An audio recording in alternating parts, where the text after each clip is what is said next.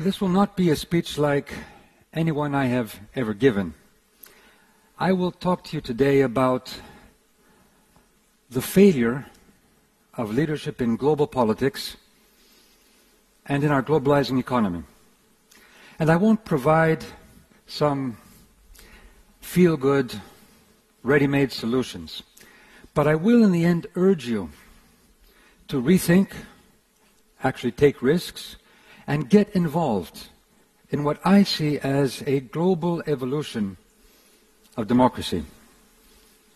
Failure of leadership. What is the failure of leadership today?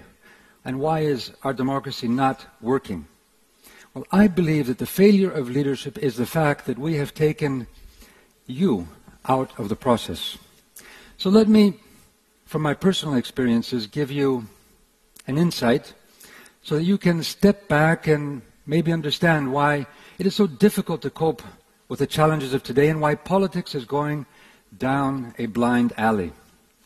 Let's start from the beginning. Let's start from democracy. Well, if we go back to the ancient Greeks, it was a revelation, a discovery that we had the potential together to be masters of our own fate, to be able to examine, to learn, to imagine, and then to design a better life. And democracy was the political innovation which protected this freedom, because we were liberated from fear so that our minds, in fact, whether they be despots or dogmas, could be the protagonist. Democracy was a political innovation that allowed us to limit the power, whether it was of tyrants or of high priests, their natural tendency to maximize power and wealth. Well, I first began to understand this when I was 14 years old. I used to try to avoid homework, sneak down to the living room and listen to my parents and their friends debate heatedly. You see, then Greece was under control of a very powerful establishment which was strangling the country. And my father was heading a promising movement to reimagine Greece, to imagine a Greece where freedom reigned and where maybe the people, the citizens, could actually rule their own country. I used to join him in many of the campaigns, and you can see me here next to him. I'm the younger one there to the side. You may not recognize me because I used to part my hair differently there. So in 1967, elections were coming. Things were going well in the campaign. The House was electric. We really could sense that there was going to be a major progressive change in Greece. Then one night, military trucks drive up to our house. Soldiers storm the door. They find me up on the top terrace. The sergeant comes up to me with a machine gun, puts it to my head and says, "Tell me where your father is or I will kill you." My father, hiding nearby, reveals himself and was summarily taken to prison. Well, we survived, but democracy did not. 7 brutal years of dictatorship, which we spent in exile. Today our democracies are again facing a moment of truth. Let me tell you a story. Sunday evening, Brussels, April 2010, I'm sitting with my counterparts in the European Union. I had just been elected Prime Minister, but I had the unhappy privilege of revealing a truth that our deficit was not 6%, as had been officially reported only a few days earlier before the elections by the previous government, but actually 15.6%. But the deficit was only the symptom of much deeper problems that Greece was facing. And I had been elected on a mandate, a mission actually, to tackle these problems, whether it was lack of transparency and accountability in governance, whether it was a clientelistic state offering favors to the powerful, tax avoidance, abetted and aided by a global tax evasion system, politics and media captured by special interests. But despite our electoral mandate, the markets mistrusted us. Our borrowing costs were skyrocketing, and we were facing possible default. So I went to Brussels on a mission to make the case for a united European response, one that would calm the markets and give us the time to make the necessary reforms. But time we didn't get. Picture yourselves around the table in Brussels. Negotiations are difficult, the tensions are high, progress is slow, and then 10 minutes to 2, a prime minister shouts out, "We have to finish in 10 minutes." I said, "Why? These are important decisions. Let's deliberate a little bit longer." Another prime minister comes in and says, "No, we have to have an agreement now, because in 10 minutes the markets are opening up in Japan, and there will be havoc in the global economy." We quickly came to a decision in those 10 minutes. This time it was not the military, but the markets that put a gun to our collective heads. What followed were the most difficult decisions in my life. Painful to me, painful to my countrymen, imposing cuts, austerity, often on those not to blame for the crisis. With these sacrifices, Greece did avoid bankruptcy and the Eurozone avoided a collapse. Greece, yes, triggered the Euro crisis, and some people blame me for pulling the trigger, but I think today that most would agree that Greece was only a symptom of much deeper structural problems in the Eurozone, vulnerabilities in the wider global economic system. Vulnerabilities of our democracies. Our democracies are trapped by systems too big to fail, or more accurately, too big to control. Our democracies are weakened in the global economy with players that can evade laws, evade taxes, evade environmental or labor standards. Our democracies are undermined by the growing inequality and the growing concentration of power and wealth. Lobbies, corruption, the speed of the markets, or simply the fact that we sometimes fear an impending disaster, have constrained our democracies, and they have constrained our capacity to imagine and actually use the potential, your potential, in finding solutions. Greece, you see, was only a preview of what is in store for us all. I, overly optimistic, had hoped that this crisis was an opportunity for Greece, for Europe, for the world, to make radical democratic transformations in our institutions. Instead, I had a very humbling experience. In Brussels, when we tried desperately again and again to find common solutions, I realized that not one of us had ever dealt with a similar crisis. But worse, we were trapped by our collective ignorance. We were led by our fears.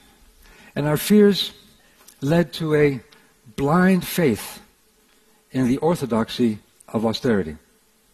Instead of reaching out to the common or the collective wisdom in our societies, investing in it to find more creative solutions, we reverted to political posturing.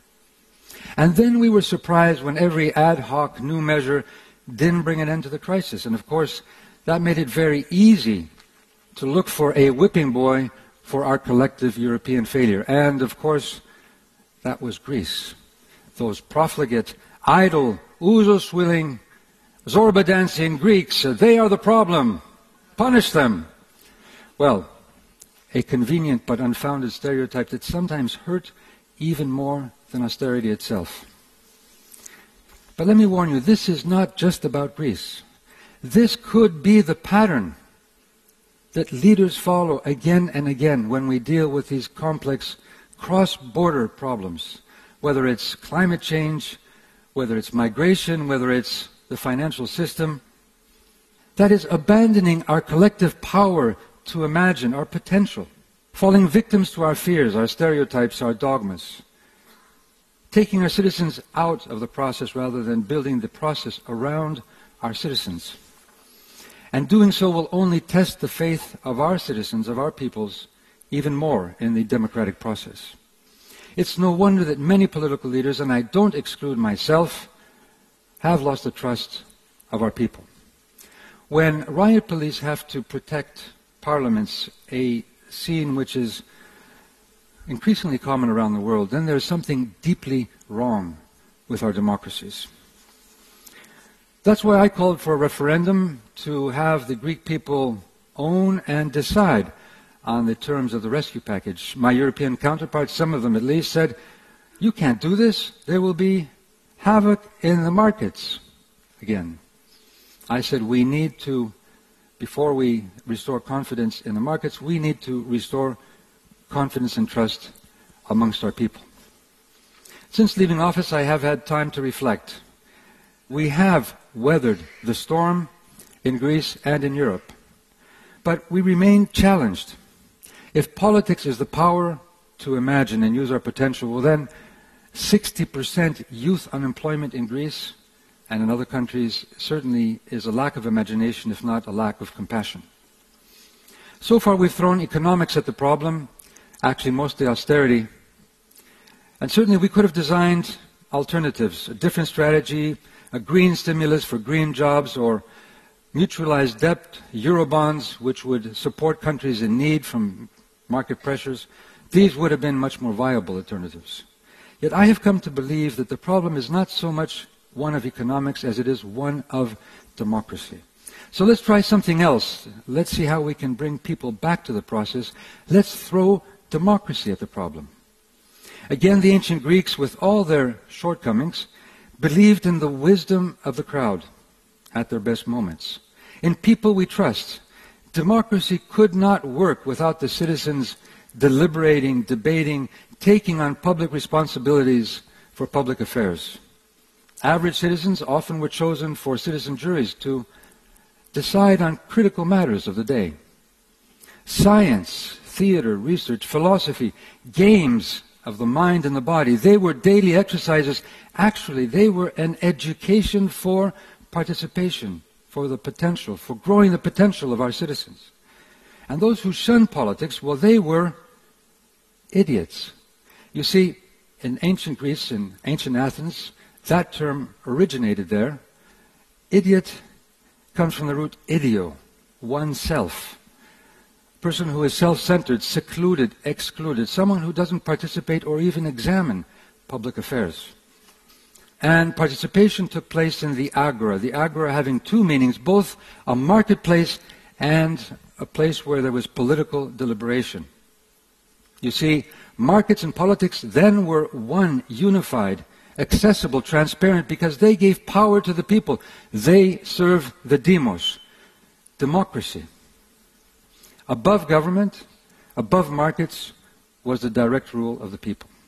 Today we have globalized the markets, but we have not globalized our democratic institutions. So our politicians are limited to local politics, while our citizens, even though they see a great potential, are prey to forces beyond their control.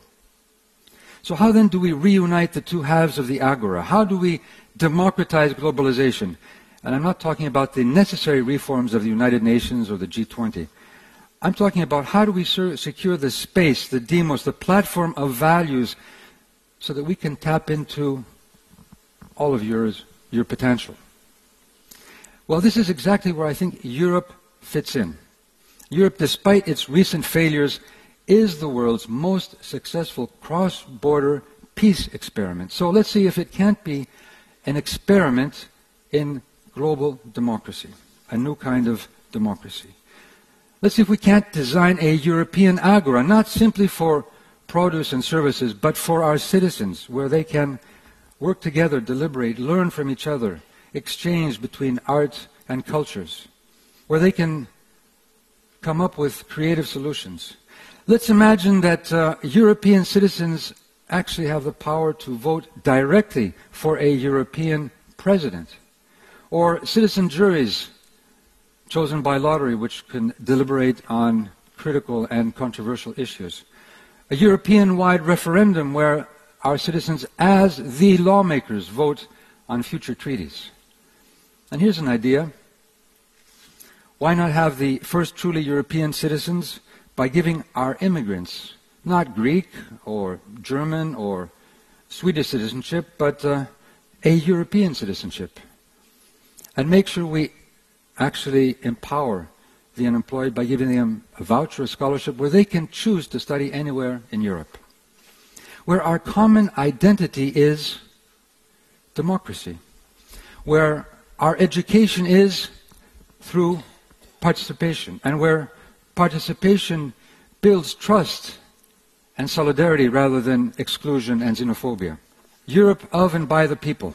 A Europe, an experiment in deepening and widening democracy beyond borders. Now, some might accuse me of being naive, putting my faith in the power and the wisdom of the people. Well, after decades in politics, I am also a pragmatist. Believe me, I am part of today's political system. And I know things must change. We must revive politics as the power to imagine, reimagine, and redesign for a better world. But I also know that this disruptive force of change won't be driven by the politics of today. The revival of democratic politics will come from you, and I mean all of you.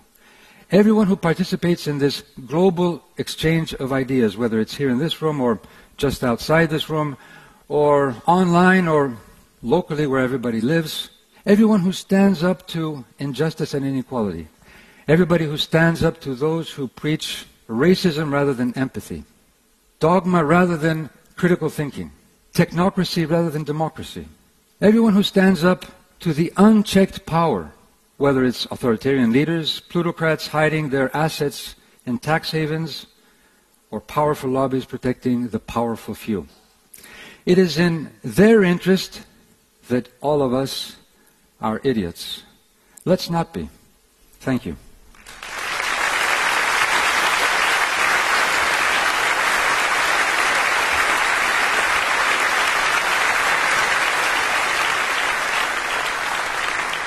You seem to describe a political leadership that's kind of unprepared and prisoner of the winds of the financial markets. And that scene in Brussels that you described, to me as a citizen, is terrifying. Help us understand how you felt after the decision. It was not a good decision, clearly, but how do you feel after that, not as the Prime Minister, but as George?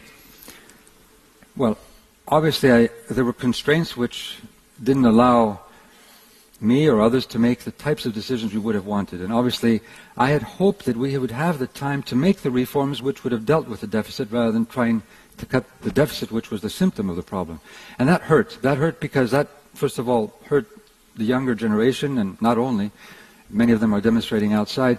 But I think this is one of our problems. When we face these crises, we have kept the huge potential of our society out of this process. And we are closing in on ourselves in politics, and I think we need to change that, to really find new participatory ways, using the great capabilities that now exist, even in technology, but not only in technology, the minds that we have, and I think we can find solutions which are much better, but we have to be open. You seem to suggest that the way forward is more Europe, and that seems not to be an easy discourse right now in most European countries. It's rather the other way, more closed borders and less cooperation, and maybe even stepping out of some of the different parts of the European construction.